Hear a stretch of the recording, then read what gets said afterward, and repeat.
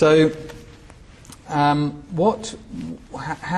did that alternative way that we saw in Freiburg and elsewhere come about? What did they do to shape the nature of the built form? Well, a lot of it comes down to trust. It comes down to trust and dialogue between all those involved. It's a very sort of collaborative process, but it's a real creative process, a collaborative one based on discussion and negotiation. In terms of the actual control mechanism, if you like, the overarching planning document is the B plan, is this design code, and the design code is one page. That is all there is.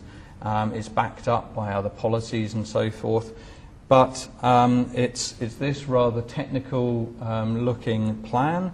It designates land use, it designates developable areas, and it makes clear what areas are to be reserved for future for infrastructure. If we look a little bit more closely at it, technology is working for us, then it's interesting to see that there are certain aspects of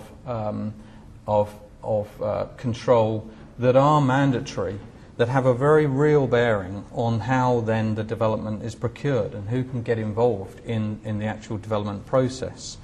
So they do control site coverage, in other words, the amount of development that can be incorporated, built on a particular plot. They do control maximum building height. They stipulate the build to line, particularly along the main avenue. Elsewhere they're much more relaxed about it, but they make sure that the buildings accord with the same design line on the main streets.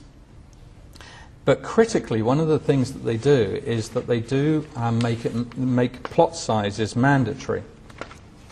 So the area is parcelled up into relatively small chunks, and so it's quite common for developments here to be about 30 to 50 units in size. And then they specify a series of environmental requirements. So this is the key thing coming back to the procurement. The small plots, it means that small developers participate in the process, often, but not always, community-centred, groups of residents coming together and deciding to procure their own development, and it leading to this incredible richness and variety within this overall plan that is laid down here.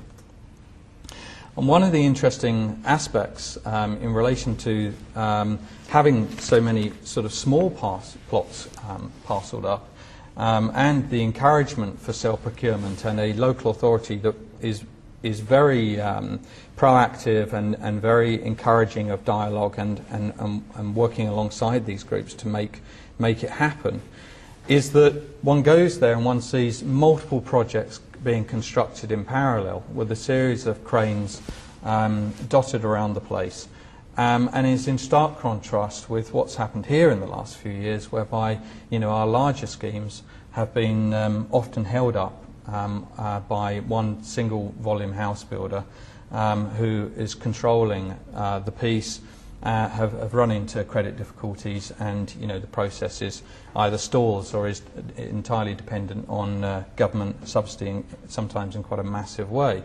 So it is interesting to see that this characteristic that with this sort of diversity of projects moving ahead in tandem,